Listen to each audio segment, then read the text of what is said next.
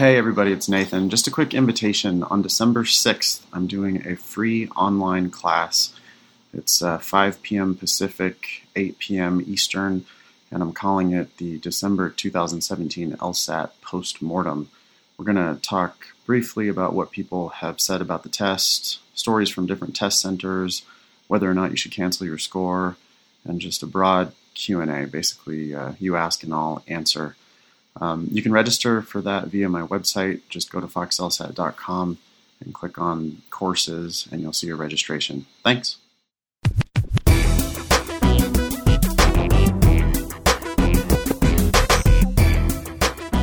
Hello and welcome to episode 116 of the Thinking LSAT podcast in Los Angeles. I'm Nathan Fox.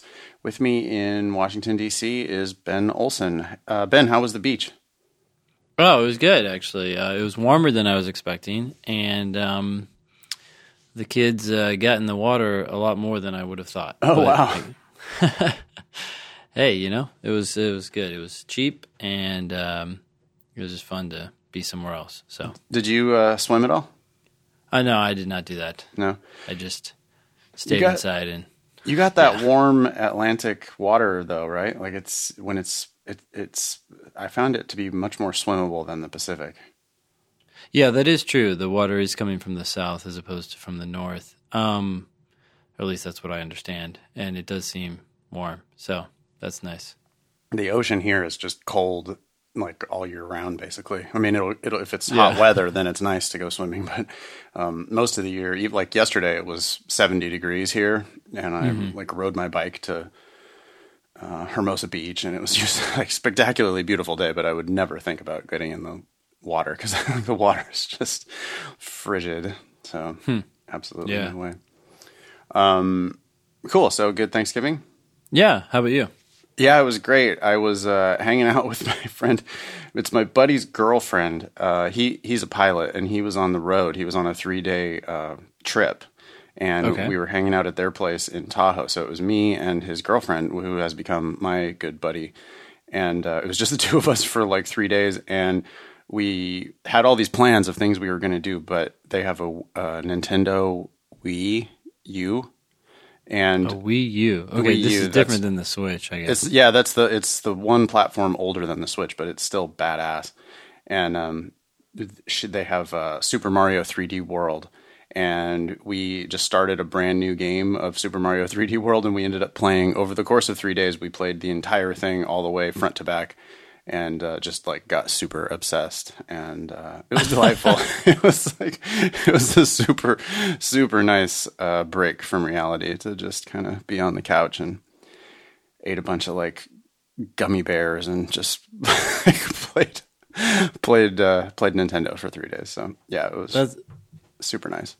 That's funny, yeah. So, our cousins have a Switch, and it was pretty cool to play, like, Mario Kart with 4 people, Yeah. Everybody just gets yelling and stuff. But at one point, we played some Mario game, and my youngest wanted me to play it, and then he wanted me to practice, whatever that meant, and while he went and did something else. And so I was walking around in some like desert sort of town, and my hat could come off. Mario's hat could come off. I was like, "What is the point of this game? Is that the same kind of thing where you're walking around?" That's the new Mario Odyssey game. Oh, Mario Odyssey. Yeah, that's right. That's what it was called. Which I've read nothing but good things about. I can't wait to play it. Oh, right. Okay, because I could not see any point or rhyme or reason to it all, so I was just like, anyone else want to take the controller here? Yeah, that one is supposedly the successor to the Mario 64, Super Mario 64 game, which was really, really great. And I've heard nothing but good things about this new Mario Odyssey game. I love Nintendo stuff. The great thing about Nintendo as compared to Xbox and PlayStation is that it's so awesome for live multiplayer. Like the experience you guys had playing Mario Kart is just there. There's great games for PlayStation and there's great games for Xbox, but and PC, whatever. But they just are always kind of like one player or they're online multiplayer. Mm-hmm. But the live multiplayer, I feel like Nintendo just nails it. It's just so delightful to play those Nintendo games with people in the same room. It's just super fun. So anyway, okay, so maybe enough video game talk for this episode. No more. And yeah, you want to dive into listener mail? Yeah, let's do it. Okay, so this first one is a student of yours, I guess, and she gave us $10.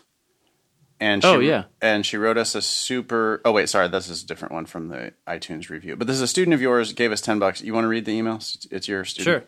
Sure. Ben, just wanted to drop you a note this Thanksgiving week and let you know that I'm thankful to you and Nathan for the podcast and for all your help through your class. Awesome. As such, you've got big money. Okay, only $10 coming your way as a thank you for the podcast. Hey, compared to the $1.70 that we got, this is big money. Yeah. Remember, not below 30 cents. I decided not to retake the LSAT. I felt like I gave it my all, and raising my score by 5 points moved me from the 25th percentile at my first choice school to the 75th percentile. That's awesome. I mean, that people need to. That's worth emphasizing, I thought. That really that 5 points. It's crazy how it can move you from the 25th to the 75th percentile at some school. And that's a big difference. I mean, that's the difference between like potentially not getting in and potentially getting scholarship money. Yeah, and that's actually a good reason to just retake the test if you're ever in doubt. I mean, I know Katie did not retake the test here, but if you go up, you win. If you don't go up or if you go down, it's not a problem. Right. You're not really going to lose anything. So if you have the time and you're willing to go one more shot, it's worth it. I just submitted all 10 of my applications, and thanks to yours and Nathan's advice on contacting schools for fee waivers, I saved a ton of money. I didn't qualify for an LSAC waiver, but I called or emailed all of my schools and asked if I could have a fee waiver for their apps. 8 of the 10 waived their fees. One said no, and one didn't respond. Assholes. God damn. Just bad business. Oh, my God. Yeah, seriously. Who's organizing that? It took my app's cost from $1,000 down to $450. Feel free to share this on the podcast because everyone should be doing this. Oh, yeah, that is awesome. If you're not asking, you're not saving yourself $550. And all that takes is quick emails. Yeah. Not, there's very little cost in that, and you save yourself a ton of money. She ends, thanks again for your help. I feel very blessed to have come across your podcast 6 months ago. Happy Thanksgiving, Katie. Well, thanks, Katie. That's awesome. Those are that's some good advice. If you haven't asked for fee waivers, despite our suggestion in the past, now's your opportunity to take it. Yeah, absolutely. Everybody needs to be doing this. Cool. I mean, it's just insane that they would charge you $100 to apply for their school that's going to cost you $150,000 to go to. It's like paying an admission fee to walk onto the lot at the Mercedes dealership. Yeah. Yeah. They should be giving you like coffee, a back rub. They should be seriously. They spend so much money trying to get applications. Yeah. So if you call them or email them and say, "Hey, I'd like a fee waiver," I mean, well, here we go. Katie got 8 out of 10. So, yeah, it's probably. Do it. I think it's got two motivations. One is it's a legacy item, right? It comes from a time when everyone was wanting to go to law school, and the law schools called all the shots. And it's hard to let go of that source of income, I imagine, on one level. Yeah. Like just to say goodbye to it. Yeah. But on another level, I imagine that there is some strategery, if we can use that word, to this, in the sense that they do want people who are, remotely serious about attending their school. Right. And I guess it's somewhat of a litmus test. But if you ask, The reality is they'd rather you apply. Yeah, and that passes the litmus test by itself. Yes, because you are reaching out to them. Right, and it makes you look like a lawyer, too. Because you're asking for shit. That's like part of what lawyers do, is just make demands, or issue demand letters, make requests. So yeah, emailing them and saying, hey, I'm interested in your school, and I'm wondering if I get a fee waiver. Yeah, the worst they can say is no, and you can still apply if you want. Yep. But when 8 out of 10 for Katie said yes, and I've heard similar stories before. I mean, that's not uncommon at all. So yeah, good job saving $550, Katie. Yeah. Cool. Okay, next one. Hey, Ben and Nathan. This is also one of Ben's former students. Oh, by the way, is this anonymous? Okay, well, I guess it's anonymous. One of Ben's former students. But also wrote us a super nice iTunes review, and I just decided not to read it on the air because it was going to be way too heavy-handed. But it was super nice, so really appreciate it. But I just didn't want to blow ourselves up too much. It says, okay, there's a bunch of questions here. Number 1, what's your feeling on requesting fee waivers to schools where I'm around the median LSAT GPA? How about if I'm around the 25th percentile? My gut tells me it's a bit presumptuous, especially for the 25th percentile. But I plan on applying to 15 to 20 schools, and those fees really add up. If you think it's a good idea, how would you craft an email to the admissions office? What to include, what not to include? Well, as we were just saying, I think it's a good idea, even if you're in the 25th percentile, because these schools still want people to apply. I think that one thing that can be interesting here is if you ask for a fee waiver from a bunch of schools that you're not really likely to get into, if any of them come back and say, sure, no problem, we'll waive the application fee, well, then maybe you have more of a chance than you initially thought, and it might be worth taking your time to apply to that school. In other words, why not ask for fee waivers from all the top schools? If any of them come back to you and say yes, even if you don't have anywhere of a shot, well, they said yes, it's now free. Maybe there's something about your numbers that they're willing to go for, I guess.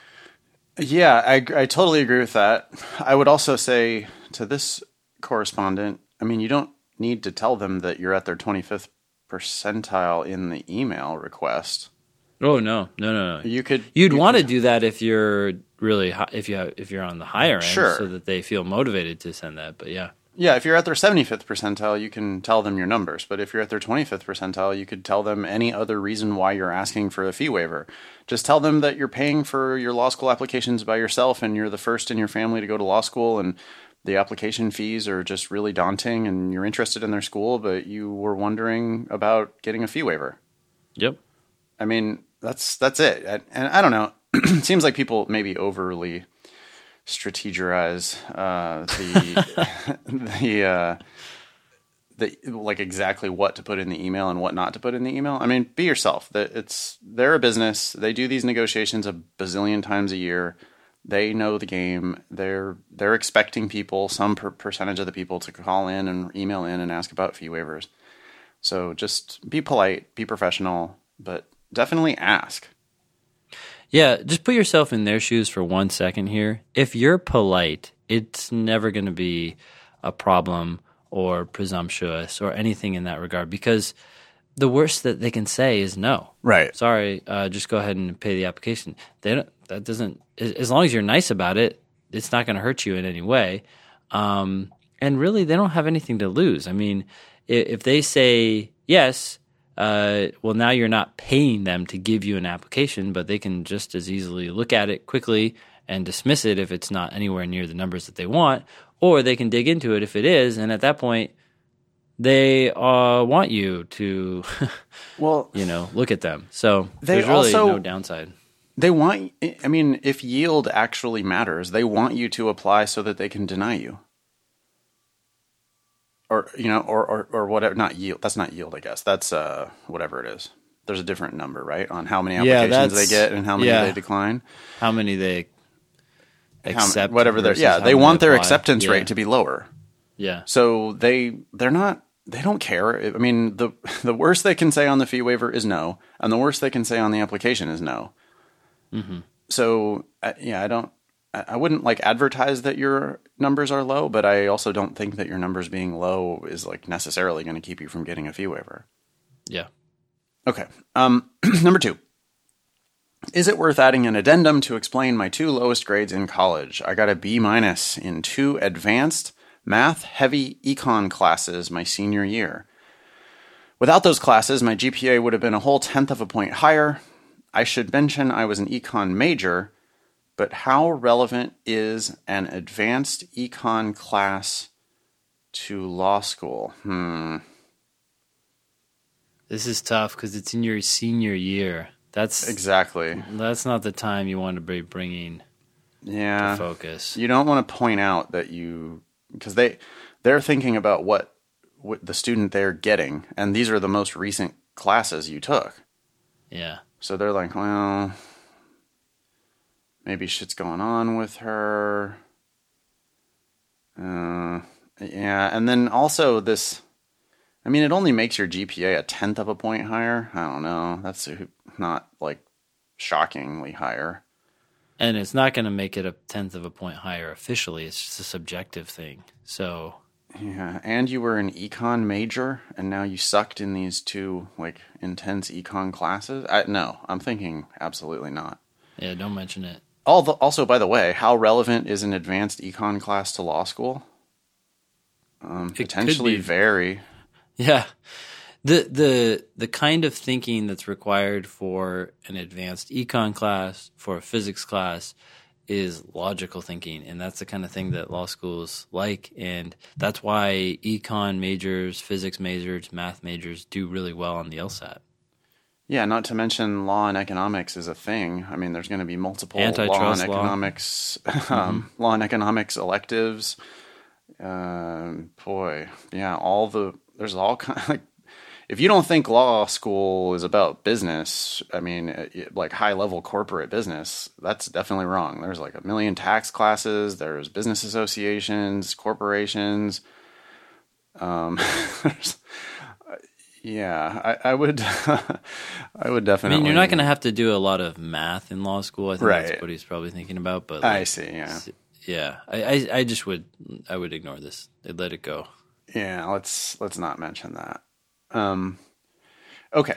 What's the value of submitting optional essays? I keep hearing that deans say they're actually optional. Is this really the case? Well, yes, they are actually optional. I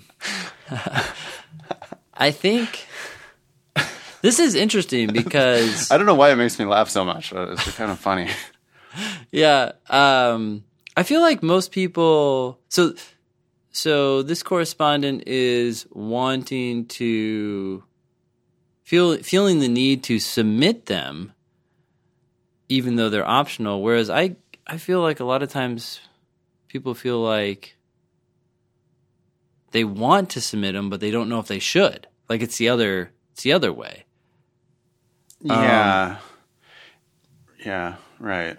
This is sounding like laziness. Do I have to submit them, kind of thing? Well, if you can submit them, you do want to. If you have something to say that fits into the question being asked, and it's something that's going to make you look better as opposed to neutral or worse, obviously, then yeah, write it. If you don't, then don't. I think it really just comes down to that. If you have something to say that will shed light on you in a good way, I would take advantage of it. Because the more they know, the more likely they are to say yes. It's sort of like an FAQ page on a service or something that you're signing up for. The more questions you can get answered before you sign up, the more likely you are to say, yes, let me go ahead and do this because I feel good about what I'm jumping into. And I feel like they're sort of the same. They're reviewing your application. The more they know about you, the more they like you, the more likely they're going to just say, hey, I know this person, I relate to this person, let's accept them, as opposed to Sally, who has a very similar application in terms of numbers, but maybe doesn't have as much to say. So lawyers are advocates and professional writers. When they ask you to submit an optional essay, they're giving you an opportunity to advocate for yourself and to demonstrate your writing abilities. Are you an advocate or not? Are you a lawyer or not? Now, that's not to say that you have to feel obligated to submit every single optional essay. But really, you can't make a case for yourself. I mean, I understand some of them. It's just you don't think it applies or whatever, or you don't think it's going to add anything to your already existing application package. Mm-hmm. In that case, it's a totally fine thing to just decline it. Mm-hmm. But in many other cases, they just want to see how bad you want it, and they write these prompts very open-ended so that they're giving you an opportunity to sell yourself. Yeah. They're giving you an opportunity to build your case. Lawyers file motions all the time that they pretty sure are going to lose, right? They don't think the motion is going to get through, but they file the motion anyway because there's some chance it might get through. Mm-hmm. And the worst that can happen is it gets denied. Well, in this case, when they ask you some question, they're asking you about yourself. They're asking you about why you're choosing their school. They're asking you whatever they're asking you. Your favorite books or your favorite fictional characters or whatever they're asking you. Yes, they are optional, but I think you should kind of want to fill them out. Mm-hmm. I don't know. All right. Yeah. Okay. I'm currently in the midst of applications. I expect to be ready to submit by mid-December / late December at the latest. Is this too late? Does it make more sense to wait for next cycle? Obviously, a lot depends on my personal circumstances, mainly how much I enjoy my next job. But in general, what do you think? I don't think it's too late, especially if you can get in by mid-December. I mean, it would be nicer to have it be earlier, but the reality is most people are going to apply in mid-January after the December LSAT scores are released. So you apply in mid-December before people leave for the holidays, you're going to be a month before most other applicants. Yeah. So I agree. I do not think it's too late. If you really want to start law school in 2018, I definitely don't think mid-December or late December or even mid-January after the December scores are out. I don't think that's too late. Mm-hmm. That said, if I were paying for it, I would force you to wait until the beginning of the next cycle.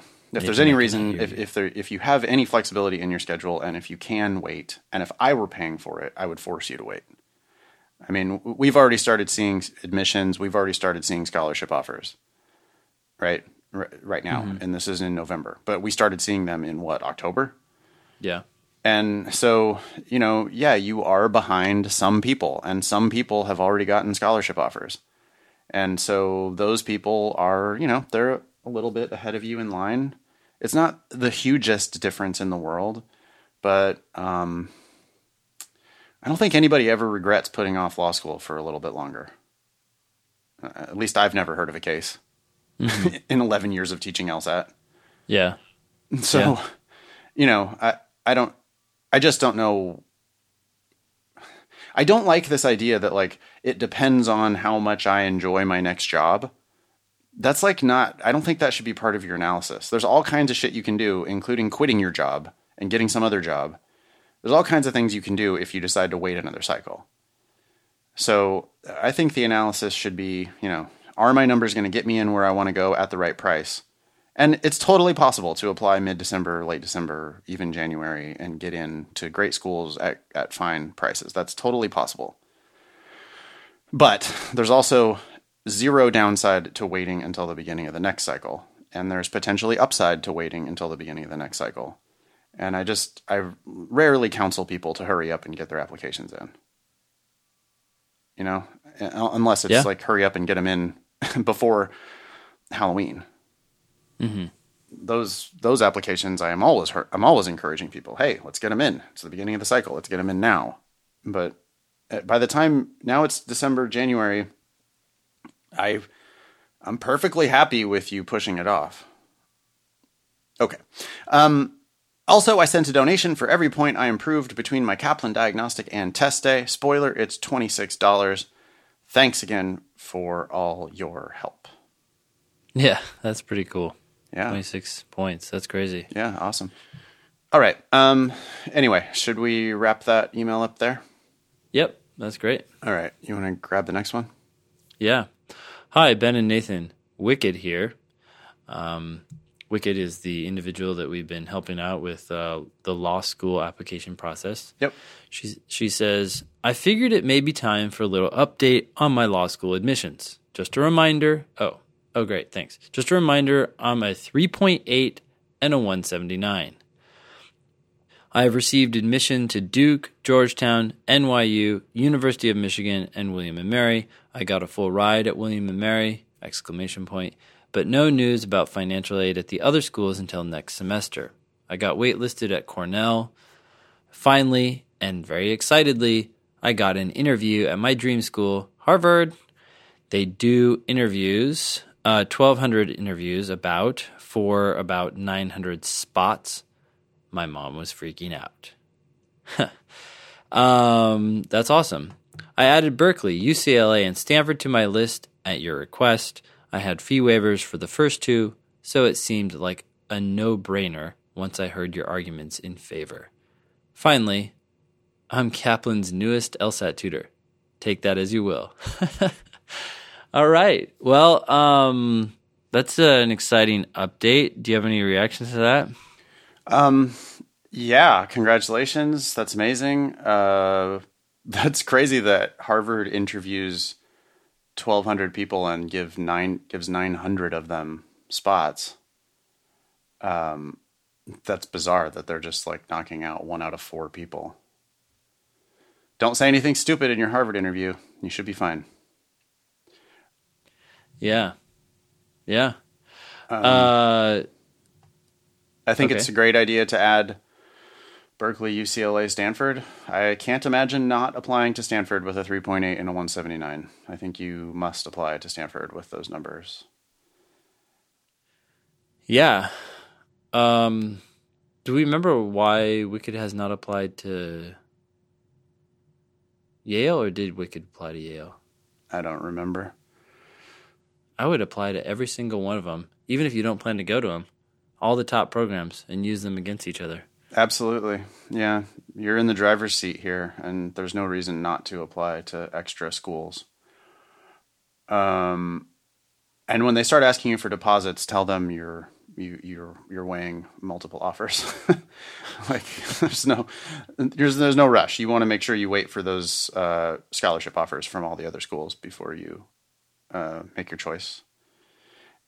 As far as the Kaplan thing, it's awesome. We've got like inside information now from some of the big prep companies.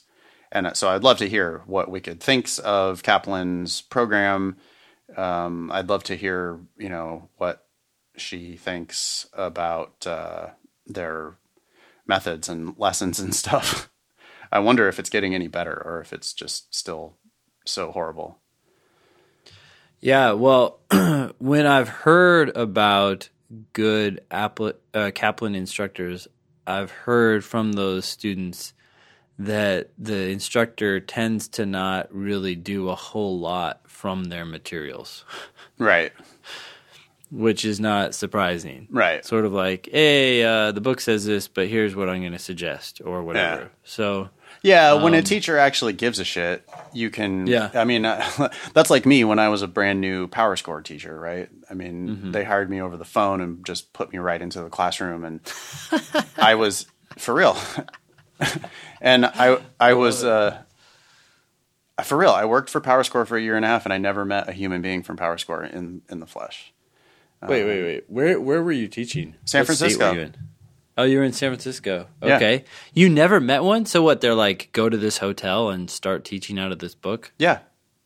I mean, they shipped me some materials and they had me, read them. And they, like, the interview process was like, teach me something over the phone. teach anything you want. Teach it to me. Anything you want? Yep. And so oh, wow. I don't even remember what I picked, something that I knew how to do, and I taught them how to do it over the phone, and they were just like, yep, you're hired, good, perfect. And then, yeah, they just basically, the training was like very minimal, and they just threw me into the classroom. So that's interesting because I've done a lot of interviews for people to help out, they're in different ways. And I found that when I have people come in and explain an LSAT question of their choice, it not surprisingly goes very smoothly. But when I say, hey, will you explain this LSAT question? You can find a lot out about how much this makes sense to them and how much they really just depend on their own preparation before talking about a particular question. Because I'm like, hey, look, just explain the question to me. Take your time. Think about all you want. Just what's your thought process on it? And sometimes it's just a disaster. And it's like, wow, you seemed like you really had your stuff together, but this question is not going so well.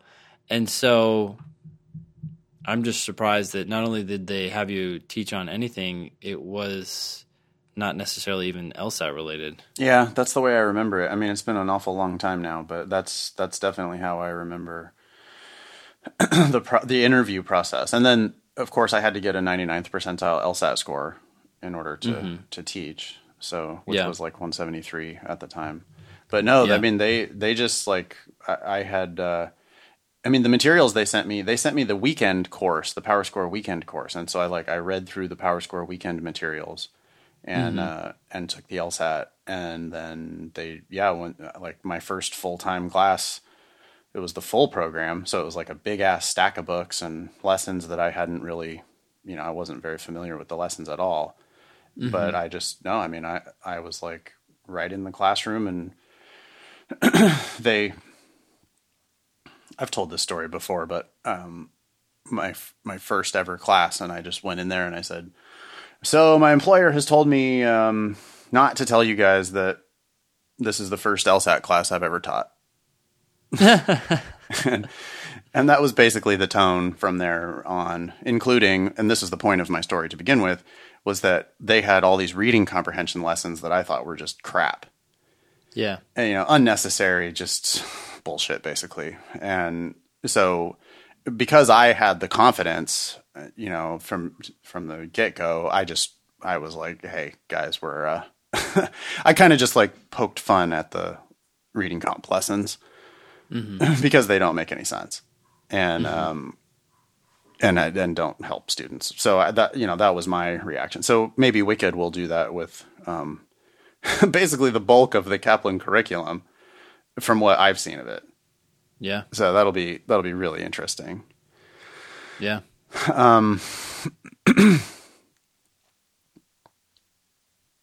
Cool. Anything else for Wicked? No. Keep us updated. Yeah. Thanks, Wicked. Yeah, we need future updates from Wicked, the Kaplan teacher. That's amazing. Great. Okay. Hey, Ben and Nathan. Once again, thanks for your great show. I have a few questions on topics that I don't recall being discussed on the show, and I'm sure other listeners would appreciate your opinions on it. The writing sample. Do you have any specific way? How do you recommend test takers attack it?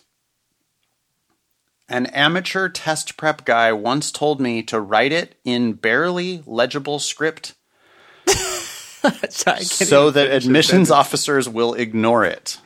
What do you think about that?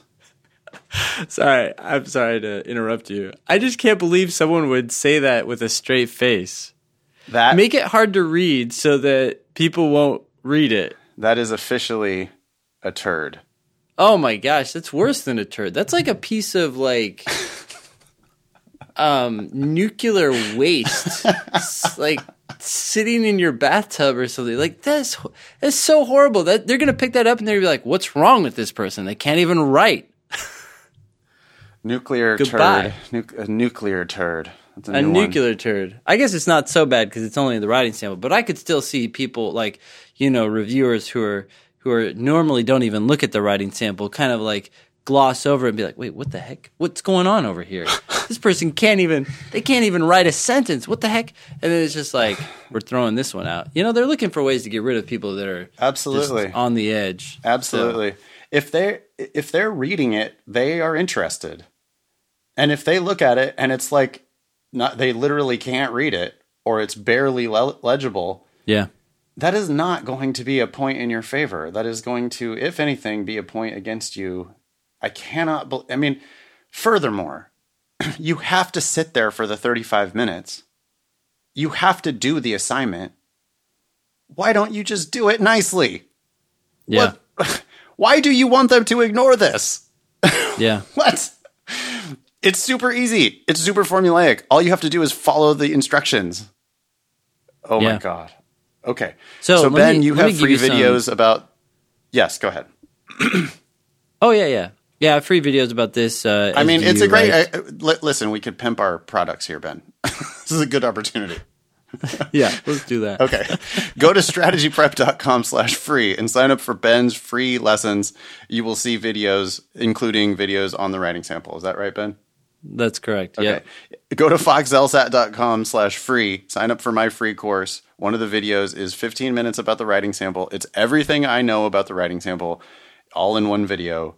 You should never practice the writing sample. You should watch the videos, and that's it. You're done. It's so simple. It's so formulaic. Yep. Okay, so do that. Yep.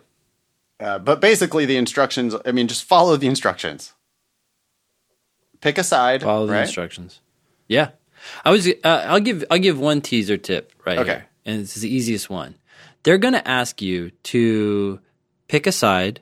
There's two options. There's two sides. They ask you to pick a side and argue for that side, and explain why the person in the prompt should do that instead of the other option. Yes. My first tip, which is very, very, very simple, is simply to obviously pick a side and then argue for it, but make your first sentence just say, so-and-so should do X. Yeah, and They're the last asking sentence, you, I think. Sure, and the last sentence. Like, for the last sentence can be, for the above reasons, so-and-so should do X. Yeah. The first sentence is, so-and-so should do X. Yep. Yeah, that indicates that you're following the directions. It indicates that you're following directions, and it also totally focuses you on exactly what you're supposed to be doing. When people are crazy enough to actually try to write a sample before going to take the test officially, and then they somehow end up sending it to me, which is, okay, thank you. And I take a look at it. I've seen some of these things, and they start out in the most bizarre ways, and you're like, whoa, this is not like some essay that's going to be submitted for some prize for artistic flair. Like, this is an argument. It's like all the arguments you've read on the LSAT, but with hopefully fewer lame abstract terms. Like, this is what you should do, and here's why. That's it. Yeah. Follow the directions. It's an advocacy essay. They are checking to see if you can follow directions and if you can write clear sentences in English. That's right. And this is an opportunity to show that. Illegible does not give you an opportunity to show this. Oh my God. Yeah. Okay. I love this email. This is awesome. Next point. Conspiracy theory. Do you think law schools do handwriting analysis on the writing sample?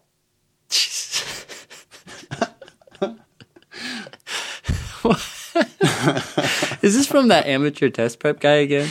I don't know where that idea came probably from. Not, actually, because if he thought that, he would tell you to use legible script. Illegible script so that they can't analyze you. Or use your left hand. Use your left hand so that they don't learn any information about you. Oh my goodness. What would they deduce from that?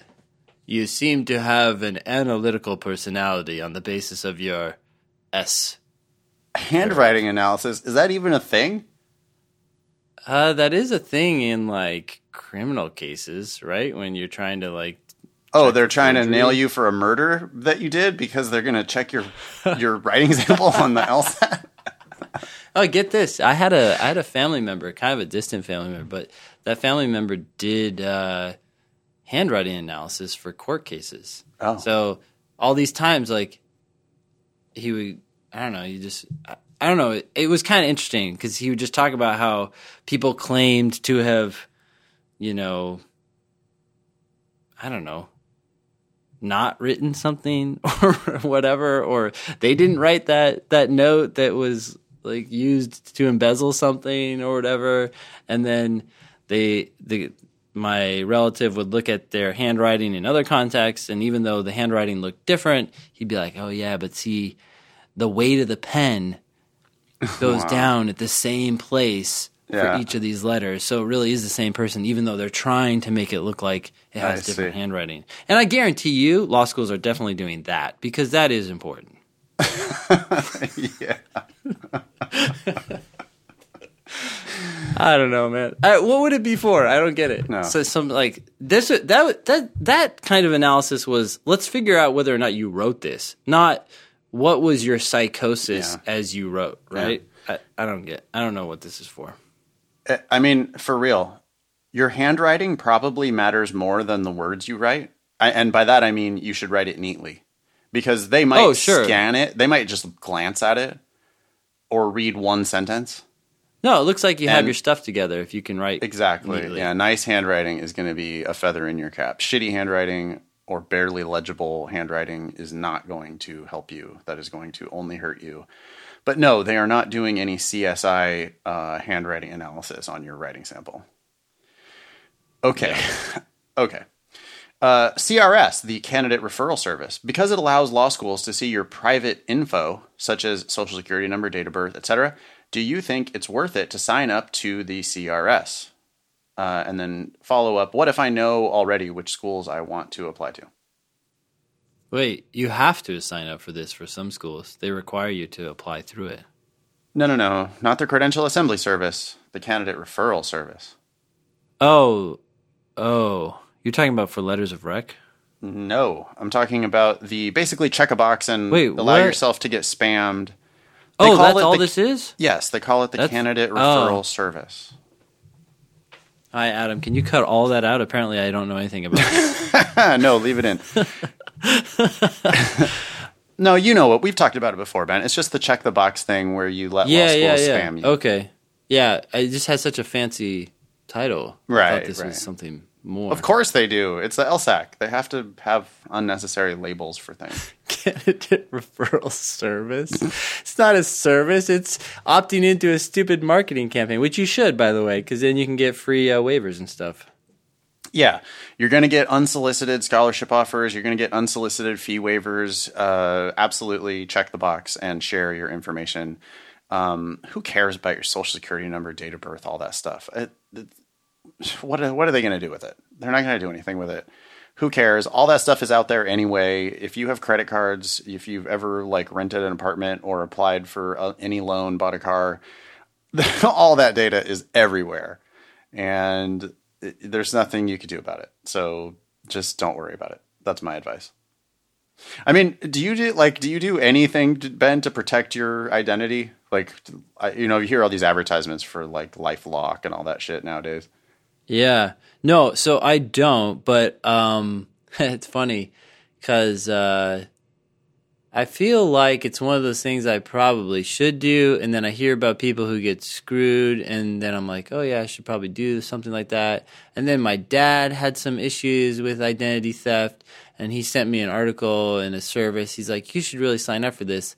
And it's in my email inbox, and I haven't done anything with it. So it's just one of those things that I haven't ever gotten around to doing, but probably should. I don't know. Yeah. You don't think so? I'm a skeptic. I don't know. I think it's just people trying to prey on fears and trying to get money. I mean, my position is always like, people who are like super crazy about their credit card number. Like, I can't, yeah. Mm-hmm. I don't want to, like, I can't give you my credit card number via email. Mm-hmm. So, meanwhile, you hand over your credit card number every day at like every gas station, McDonald's, everywhere. You're constantly handing out your credit card to people all the time. Yeah, it's the same thing with like your check checking account number and your checking or your routing number. It's on your check that you give to someone when you go to the store. I mean, you should check your statements. But like I've had stuff on my credit cards before that I did not purchase. Okay. So I have had like whatever thefts on my credit card. You call your credit card company and they immediately reverse the charges and aggressively pursue whoever that was. I mean, Visa, do you understand how powerful Visa is? Yeah, no, I'm not worried about credit. Powerful. I'm not worried about credit card stuff. I think I'm not really familiar with identity theft and what that involves, like someone trying to take out a loan in your name and stuff like that. That's the stuff I think that some people are worried about. And I don't know anything about it, but it sounds pretty crappy if that something like that does happen. Like you can be held liable for something until you like show that you're not liable. I guess. I mean, just to me, I like really someone's going to buy a house. they're going to buy a house using my identity, and I'm not going to be able to. Dude, that's the thing is I'm not an expert in that. But it sounds like people have some pretty horrible experiences. So something must have happened that was, not as easy as, hey, Mr. Visa, please clear my credit or refund the money. Because I've done that before too. Yeah, so that's easy. That's what's nice about credit cards. Yeah, I guess I'm just a super skeptic. It just doesn't.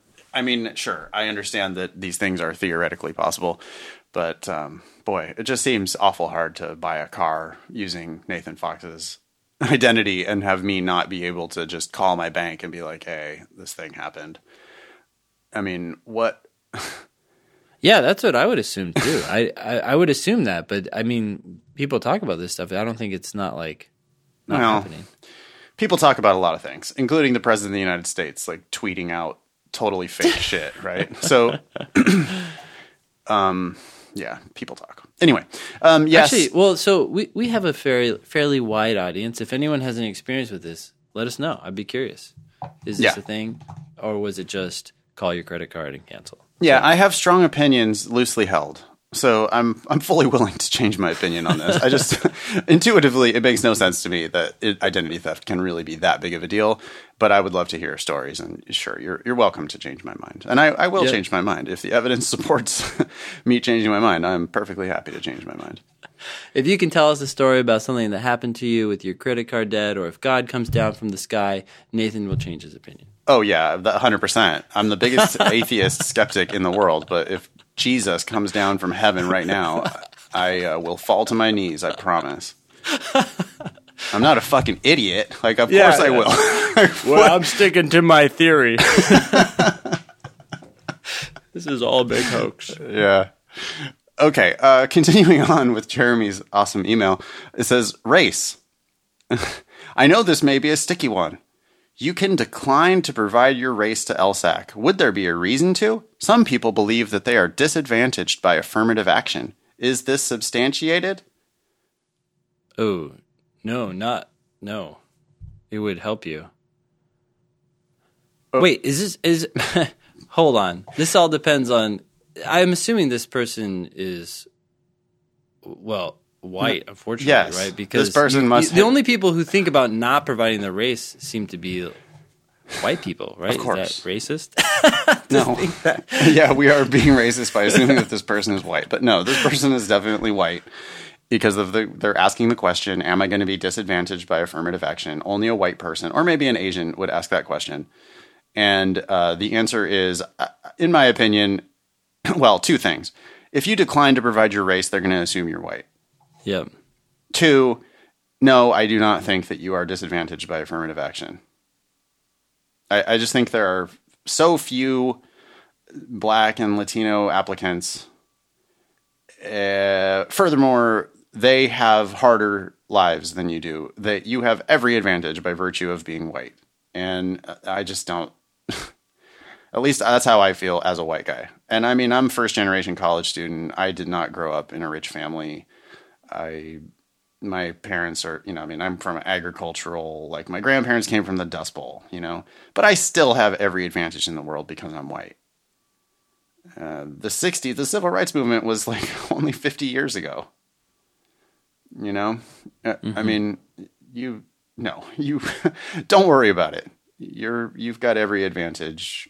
You can go ahead and state that you're white, or you can not check the box, and they're just going to assume you're white, and you're going to continue to have all of your white person advantages. Well, on that sticky note, I mean, what do you think? What do you think, Ben?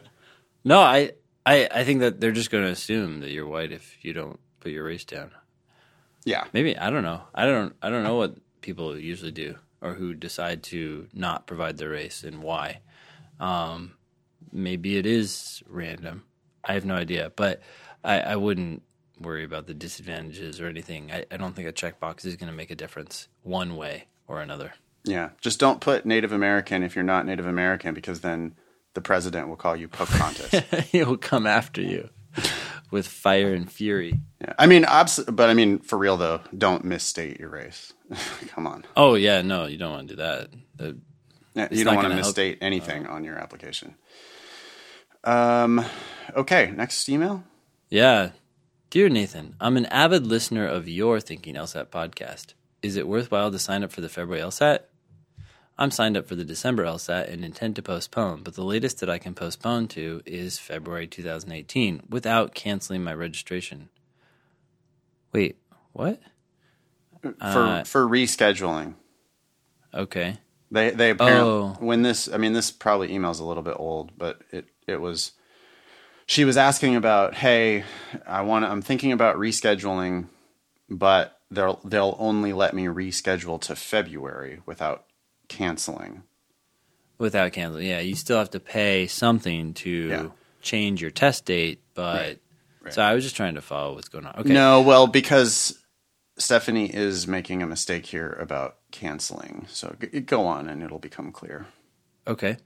I have met with deans of some law schools and they advised against canceling your LSAT registration test since it looks poorly on your LSAC record. Okay. I have heard some concerning comments about the February LSAT. Hold, stop there. Oh, okay. So, right. So she's clearly misunderstanding the difference between canceling and withdrawing. Yes. Okay. Well, and let's make that clarification here really quickly, right? So first of all, if you withdraw, which you can do, by midnight the day before the test, Eastern time, keep that in mind. It's not midnight wherever you are. It's midnight Eastern time the day before the test. If you actually think it's 11:59 p.m., but yes.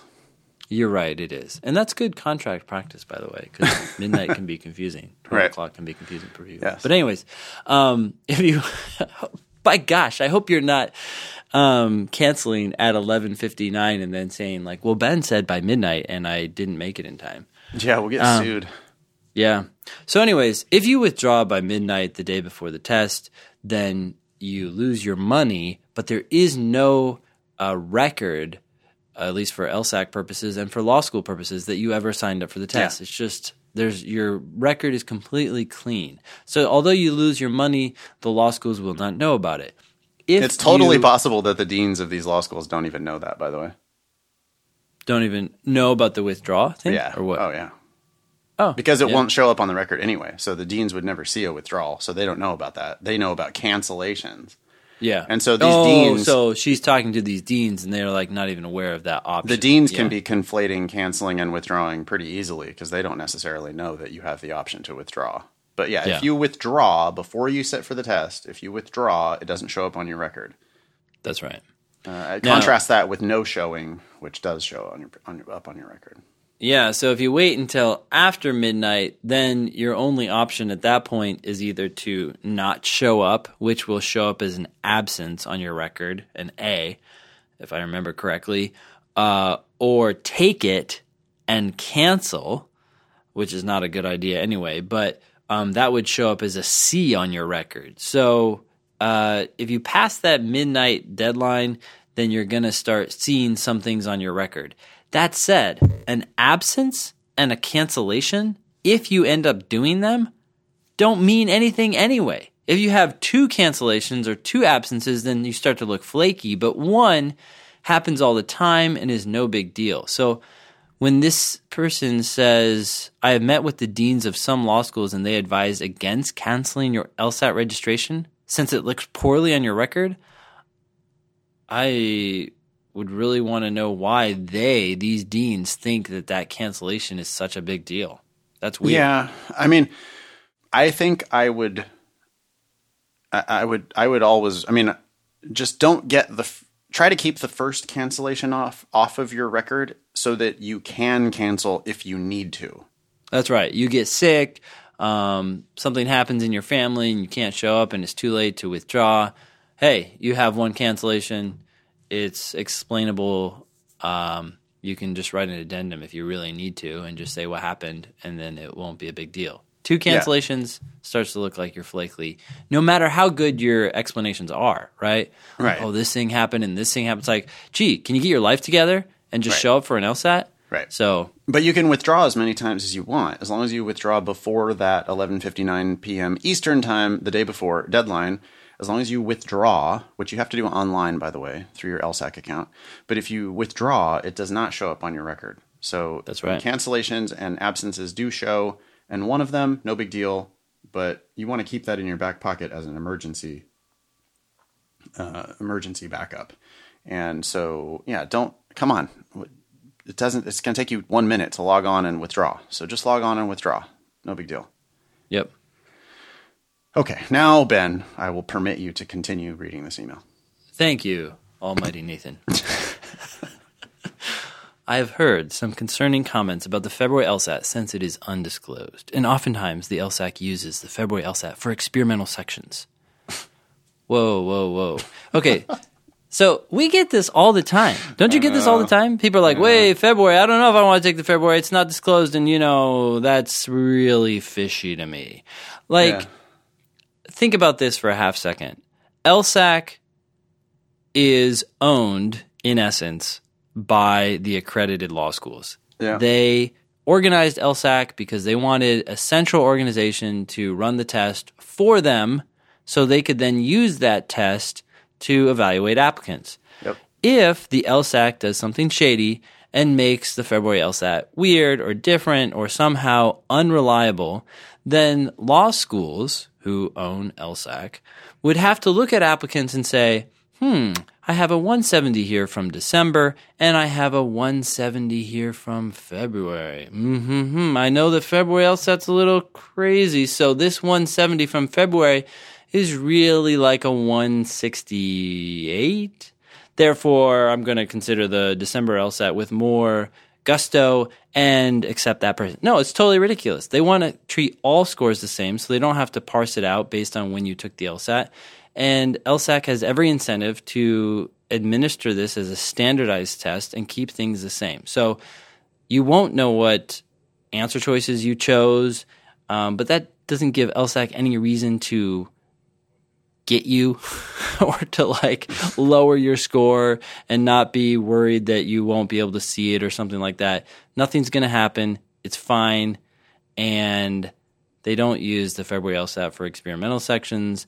They use it for test centers that had to be closed down because of a hurricane or some other disaster, and they want to administer another test to those test takers a week later. They can't give them the test that they just took, so they take one of the undisclosed February LSATs from a previous year, and they give them that test.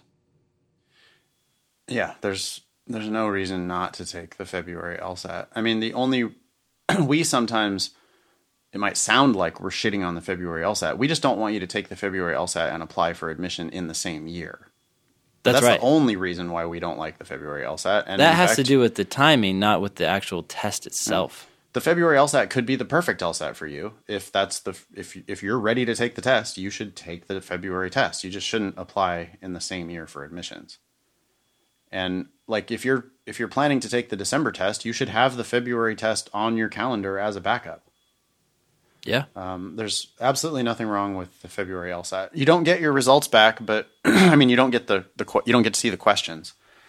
So you can't learn anything from that test, but that's not the point. The point is you need to get a score on record, and if your practice tests indicate you're ready, then you should absolutely sit for the February LSAT. There's nothing different about it otherwise.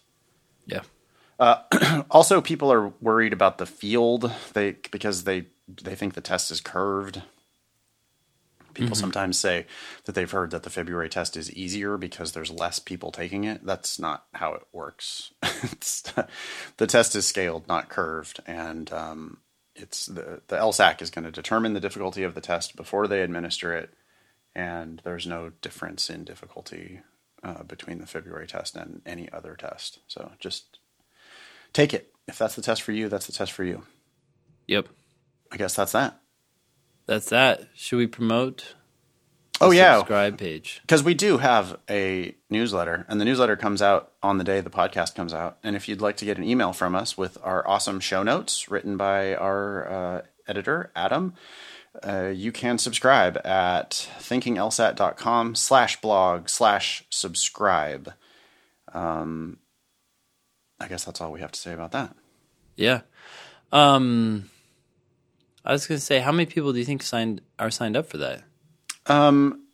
It's not that many. It's like 400. Yeah, we should start giving some special offers or something in that email. Tell you what, you think we could commit to that, Ben? What offer would we offer? I don't know, like a super secret offer, special offer that you only get if you sign up for that newsletter. How about a Thinking LSAT t-shirt?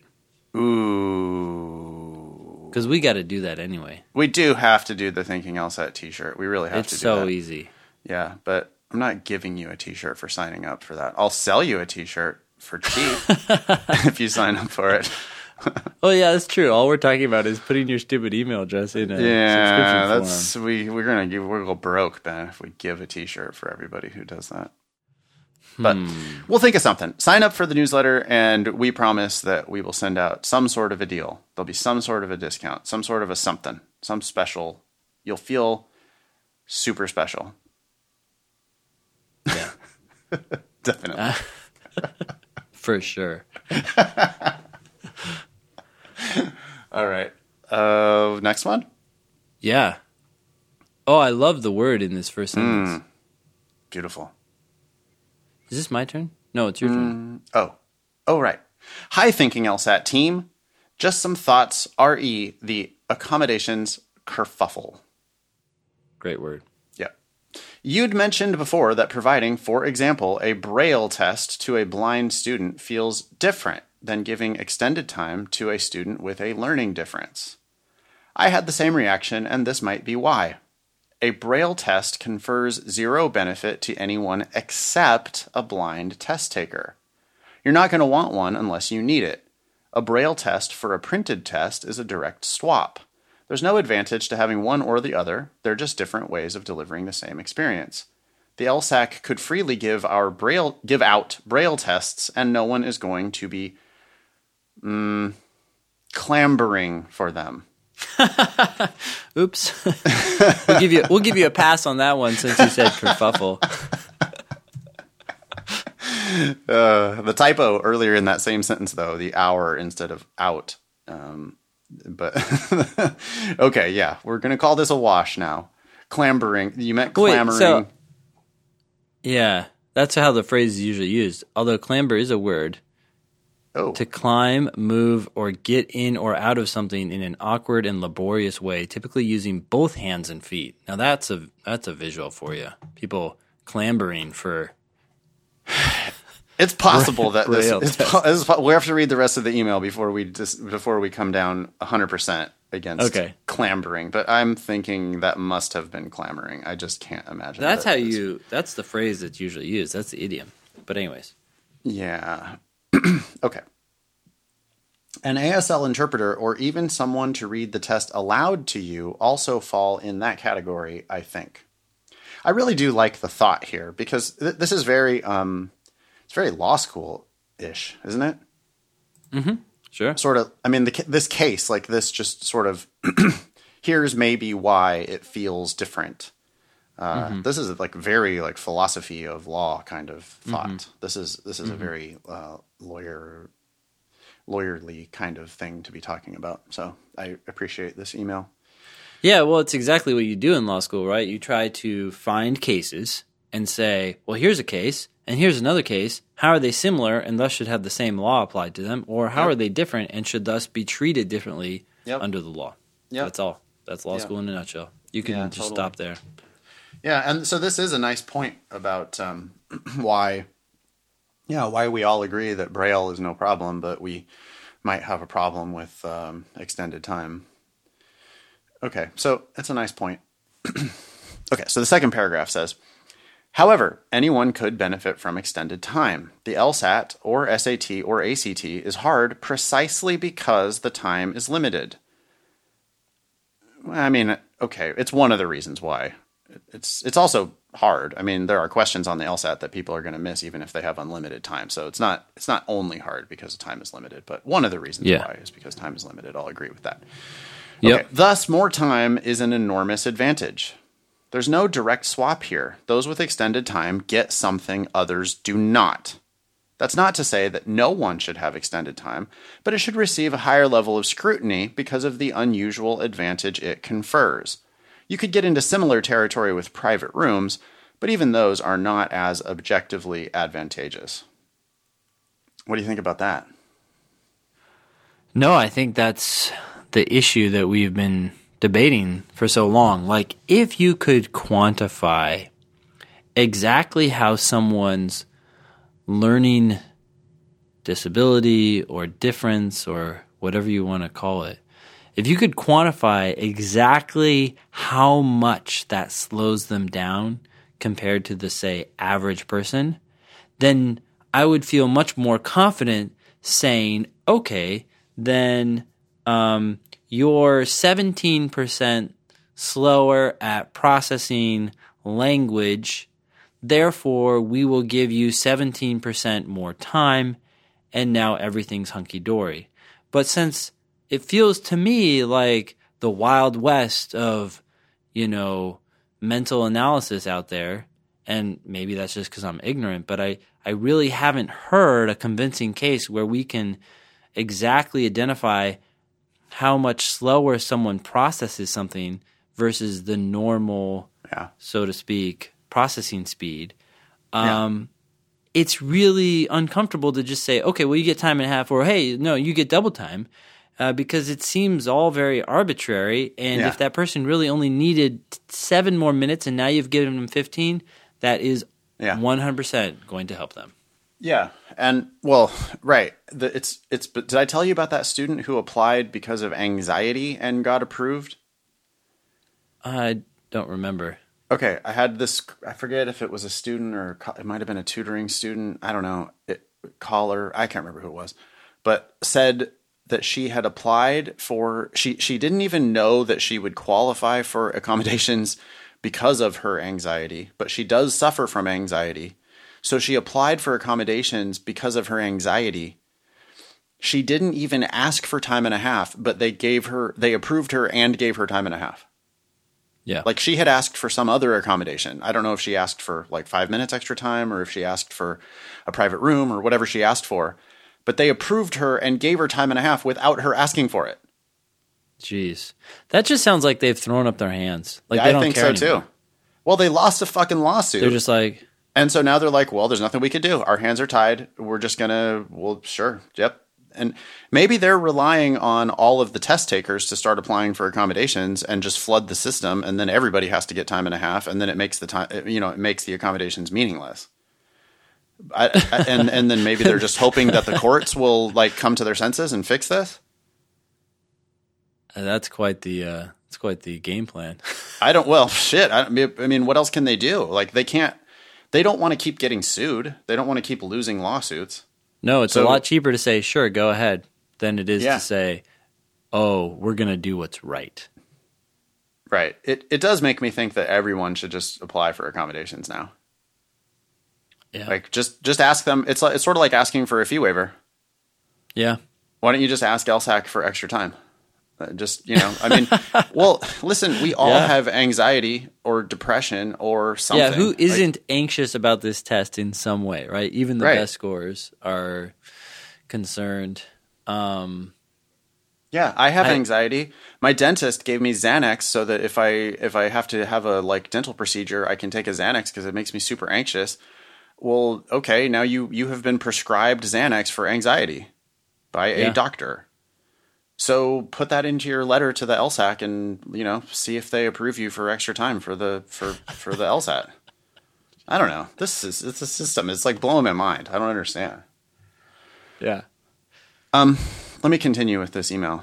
Side just note. To clarify, by the way, yes. Sorry, just to clarify to anyone out there who feels like they have a learning difference and really do need extended time, we're not saying that you shouldn't get it or that you don't deserve it. Right. We're saying that it's a really slippery slope and it's hard to tell who should get it and who shouldn't get it. For your own good, you should just assume that you should get it and go get it. But as a policy matter, it's confusing as heck, and I don't know. The system seems broken. It seems like it was better before. I mean, it does. Because I know people, I mean, I have had students super nice, super sweet, super thoughtful, and I just I could see how they were different, and I could see how it made sense to me that they needed extra time. But these were not people that were scoring 170. These were people that were scoring 150 and trying to get to 160, and they were working super hard, and for some reason they couldn't get it. But I could talk to them, and at length I could see that they really understood it, but they were just not able to do it in the time. And it was because of some, they have dyslexia or they have some processing difference that just, I've seen it. I know that it's real. But it's impossible to tell when it's real or when it's just some rich kid who wants extra time, because I've absolutely seen that as well. Yeah. So I don't know. I'm super confused about this whole thing. I save your hate mail because I'm trying to do my best on this. Thank you, Ben, for pointing out that we're not awful people. According to us. Yeah. Anyways, I'm doing the best I can. I promise. I really am. I'm trying. Okay. Side note. The interview with Dr. Malouf still confuses me. How does he distinguish between a learning disability and a learning difference? Is there a medical differentiation? Aren't some humans naturally going to respond to standardized tests differently than other humans? The whole point of the LSAT is to see whether you're good at taking the LSAT, and not everyone is going to be. The application process has multiple components so that you can compensate for a weakness with a strength. Those who struggle with standardized tests can work really hard on their grades. Those with middling grades can study hard and rock the LSAT, etc. In sum, isn't it a losing battle to try and correct for every difference? The process won't be fair no matter what because our society isn't equitable. Or is this just an argument against the whole standardized test system? Thank you for all you do. And this is, I guess, anonymous. So I don't totally disagree with some of the claims in this last paragraph, but I do feel like the general tone of this is going too far, as if there is no, if you have a learning difference, you can compensate for that by getting better grades. I think that's a hard sell given how important the LSAT is in the application process, and given the fact that tests are part of your undergraduate grades too. I mean, there's plenty of tests that I'm sure these people who struggle with the LSAT because of their learning difference, they also struggle with the exams they had to take in undergrad. Yeah. I think that this is going a little too far by basically just saying, hey, let's just not have accommodations at all almost. That's sort of the sense here. Well, it does seem like this correspondent wants no accommodations for, what did they call it? Learning differences. Learning difference. Yeah. And I'm not even sure what the difference is between a learning disability and a learning difference. I thought they were the same thing, but people preferred one name over the other because it's not a disability, it's just a difference. Right. But whatever. I think that the way things were before was actually really good. I feel like it was really hard to get accommodations, but if you were a clear-cut case, you got them, and that really minimized the number of people who took advantage of it. So I feel like the tone of this paragraph goes too far, but the idea is good, that we need to push back and go back to something in the way it was. before the Ninth Circuit who probably reviewed this for the sum total of 3 hours and then decided that a huge wrong had been taking place here and, said, LSAC, go do something else. That's my guess. Yeah, I mean, I don't even know, right, I don't know the details of the exact suit. Like, I don't know if it was somebody who really deserved the extra time or if it was somebody who was taking advantage of the system. I just know it's probably an ideal candidate, right? That's what they do, is they wait for the ideal litigant and then they take that person and they try their case. Right, so it was somebody who actually deserved it, but then now the result is that the LSAC has to be much more generous with these accommodations that they're giving out. And what we've seen, I mean, it just seems like the floodgates have opened. Yep. I mean, it seems like I've just heard person after person saying that they got approved and that they're like, oh yeah, I didn't think I'd get approved, but now I have time and a half. Yeah. It's like, oh my God, what? Yeah. The best email we got, I mean, this is a nice email. I don't think I would agree with everything that they're saying here, but the best email that we got, or the best point that I saw someone make, was the point about how, of course, people are going to take advantage of this system. It's lawyers, it's law school. Yeah. Like, it's exactly what's going to happen is people are going to, it's lawyers are advocates and, they're killers. They're people who are going to try to get advantages. That's what you want in a lawyer, is someone who's going to try to get advantages. And so now, I mean, shit, maybe that's the system. Maybe that's the game. Maybe it is just another test. Yeah. Here's one. Yeah. Are you cutthroat enough to ask for extra time? Yeah. And if you are, great, because you're going to get like 5-10 more points on the LSAT. I mean, it's totally an unfair advantage. Time and a half is just ridiculous. It's huge.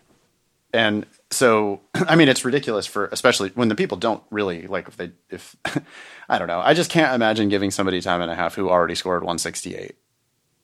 Yeah. What? 168 on time, 35-minute sections, and now you're going to have time and a half. Okay, well, welcome to the 99.9th percentile. Yeah. You just went from the 96th percentile, the top 4%. Yeah. Yeah, it does appear that you have a learning difference, and we need to take care of that right away. I mean, yeah. Yeah. Because you're clearly a 1 in 1,000 student. You're not only like a top 4% of the entire law school applicant pool, which is already top like 1% of the country. Yeah. You're not just top 4% of that pool. You're actually like 1 out of 1,000. Yeah. Okay. So here's this whole discussion can be discouraging, maybe for those of you who don't think you can get accommodations, but don't worry about any of it. Like, your fate is in your hands. So if you can and you think there might be a reasonable shot at getting accommodations, go ask for it. Go try to get it. If not, don't worry about that. Take advantage of the fact that you can think quickly or faster than other people and just study for the test, learn as much as you can. Don't worry about other people's game. Just focus on learning and you'll do the best you can. And that's your best chance at success, right? Like, don't worry about other people. Just focus on yourself and improving yourself. Yeah. I mean, there are people like you, Ben, and like me, who can score 99th percentile with normal time. So, and there's people who work their way up to that in normal time. It's not like super common, but it does happen. And there's people who go to Harvard and Stanford and Yale with, a 168. And so, yeah, I agree. If you go, there's always going to be people who are getting advantages. There's always people who are richer, taller, better looking. And so, right. Compare yourself to other people and you're going to be miserable. And instead, you should just be doing what you can do to make the most of your situation and not getting agitated. I don't feel badly for people who have normal time. That's not at all what I'm saying. Yeah. I'm just saying that this system seems like it's broken, and it seems absurd to me that it's like as easy as it is to get the accommodations. So yeah. It's puzzling. I don't know. Maybe we should just stop talking about it. This topic is banned from all future podcasts. Yeah. Okay. Cool. How are we doing on time? We should probably wrap up soon, but I could go a little bit longer. Let's do one more so we don't end on that super depressing topic. Sure. Sounds good. Okay. Oh, look at what this is about. Hello, Nathan and Ben. I'm 43 and decided to go to law school. I feel it's the next step for me if I want to be in a position to make changes in our country's laws. I made the attempt before during my late 20s, early 30s, but could only score 148, and my GPA was only 2.3 to 2.4. This is not sounding good. Not looking good. No. Nope. I put myself through college with 2 jobs, but found out much later after trying the LSAT that I was ADHD with a learning disability. Wait, I think we just banned this topic. Now we're talking about it. Well, we're already talking about it. Yeah, we're in. I do not have a master's degree, but wonder if this is worth chasing again. Can you offer some advice? So there are a bunch of red flags here. First red flag, I feel it's the next step for me if I want to be in a position to make changes in our country's laws. That is way too vague, way too aspirational. You need to make this much more concrete. What law in particular do you want to change? And do you have to be an attorney to make that change? Chances are not at all. Most people who make an impact get involved with the people who are concerned about that issue, and then they see what needs to be done, and they go do that.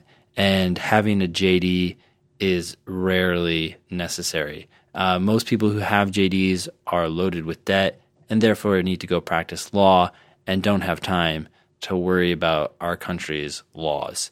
And very, very few attorneys ever end up practicing before the Supreme Court in a way that they can change our laws in some sort of meaningful way. Yeah, right? Well said. I feel like idealists should stop going to law school. It's not what you think it is. Going to law school is you make yourself a cog in the machine. Yeah. It's and the only way you pay back your loans is by making yourself a cog in like the corporate big law machine. Mm-hmm. And those people, you're not changing the laws. You're using the laws to make money. Right. That's it. You're not, unless you get a JD and then go right into like working on the Hill or something like that. I mean, but you don't necessarily need a JD to do that, and really you should have more experience doing that first and then see if a JD is really required for the very specific concrete thing that you want to do. This seems very vague, vacuous, and needs to be rethought before you essentially rework your mind, because you're going to have to get in and work your butt off to the point where you can compensate for your initial low. Well, it's not like a really, well, I don't know what your initial score was. If that was your very first score, it wouldn't be that low. But if that's what you worked towards and could only get to, it just seems like you're going to have to do a lot of work to get anywhere meaningful with this, and it may not even be the right path. I'm not trying to, I mean, geez, that's really negative, but I would, that's what I would do, is I would focus on what you actually want to accomplish first, figure that out, and then worry about law school if you even need to. My mission in life is to help people not get ripped off by law schools. For real. That's what I'm passionate about. And this student just seems like a perfect candidate for getting ripped off. You got a 2.3, 2.4 undergraduate GPA.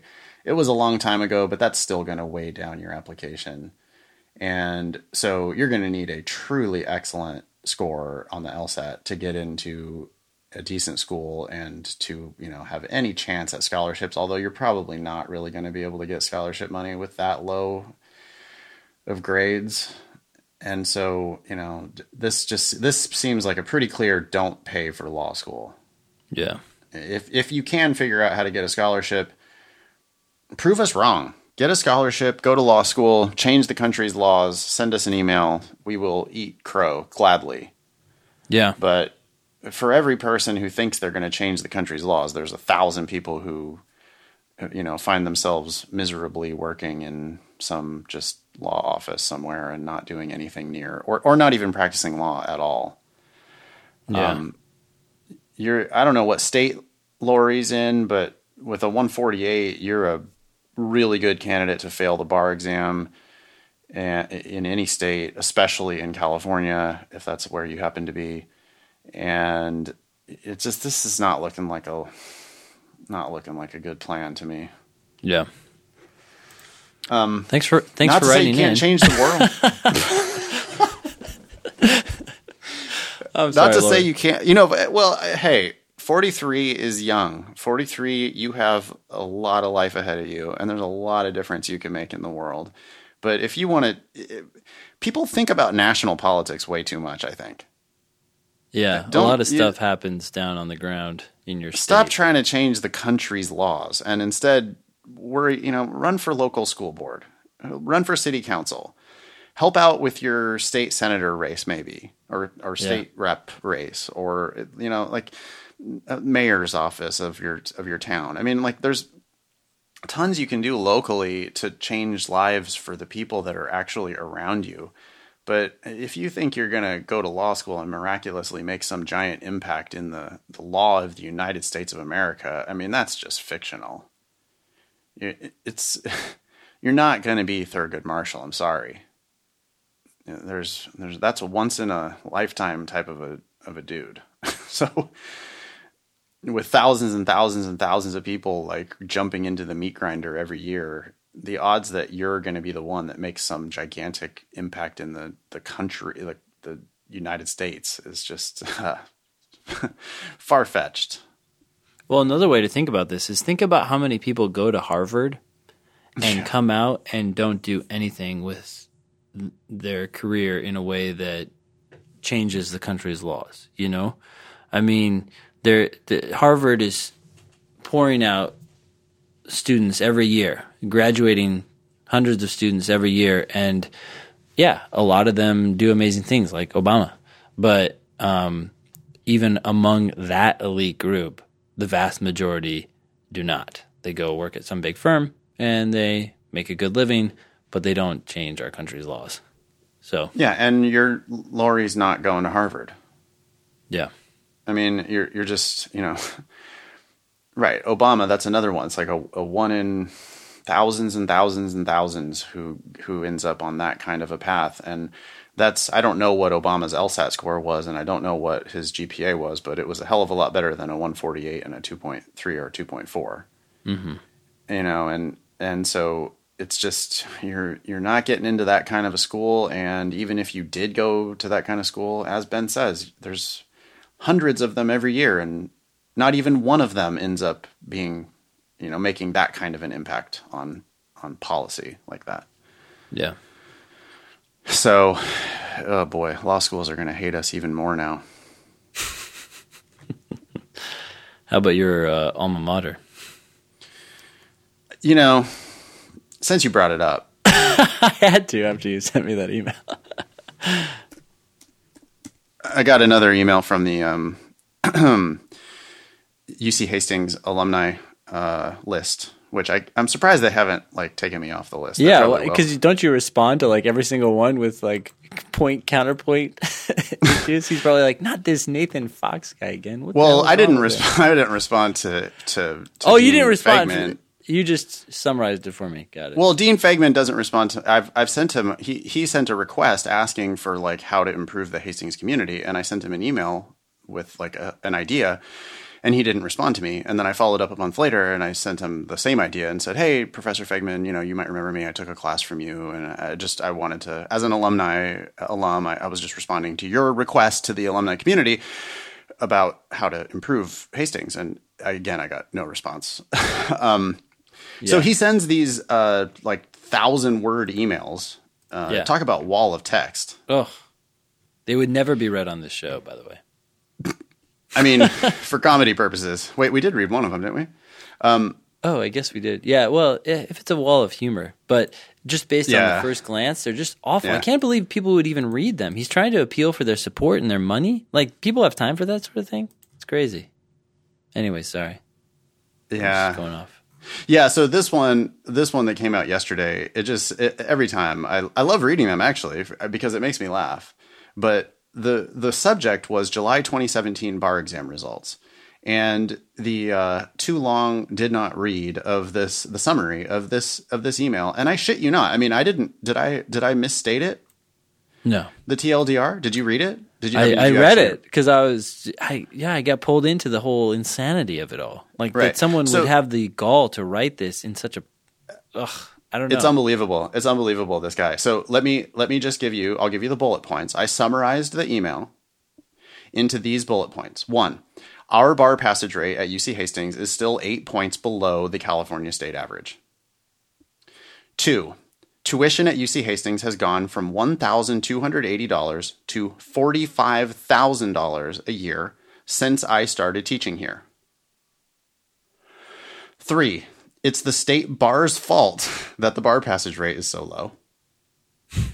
4, it's also the fault of students transferring out of Hastings and going to better law schools. 5, it can be thought of as a selfish act for alumni to donate to Hastings.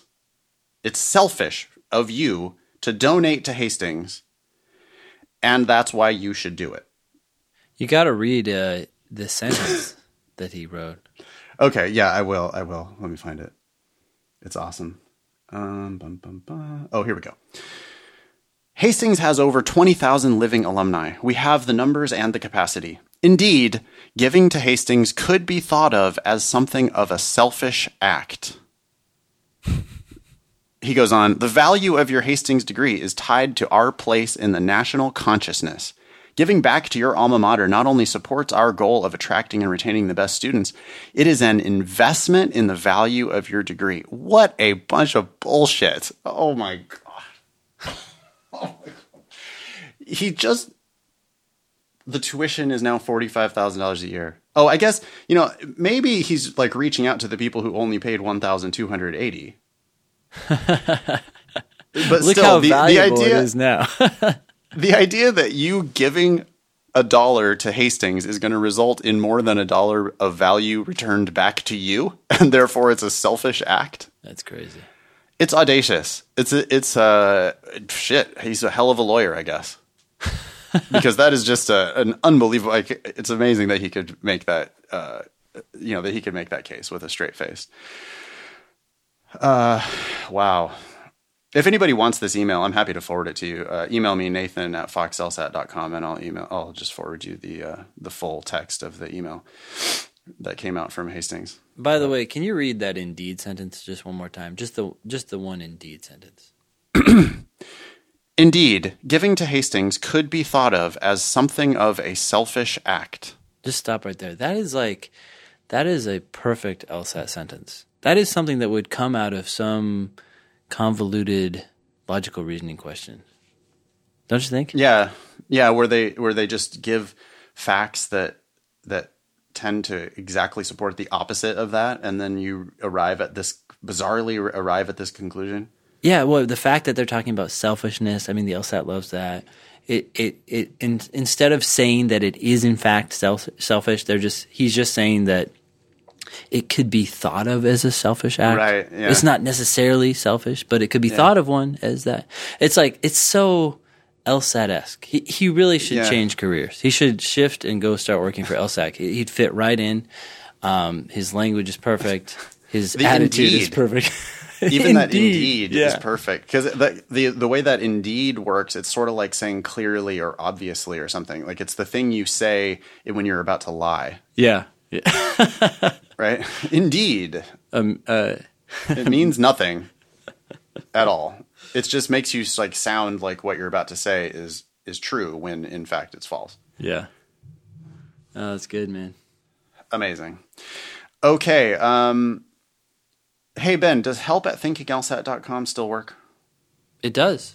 Okay. I got some weird, because I know we've been doing some weird Google stuff on the back end. Yeah. I got some emails that made me think that maybe that wasn't working anymore. No, that was something else. Sorry about that. Okay. So if you would like to email the show, please hit us up, help@thinkinglsat.com. We appreciate funny emails. We also appreciate non-walls of text. So if you could, use some bullet points and make it clear what you would like us to address, and not put too much fluff in there unless it's really funny, we would appreciate it.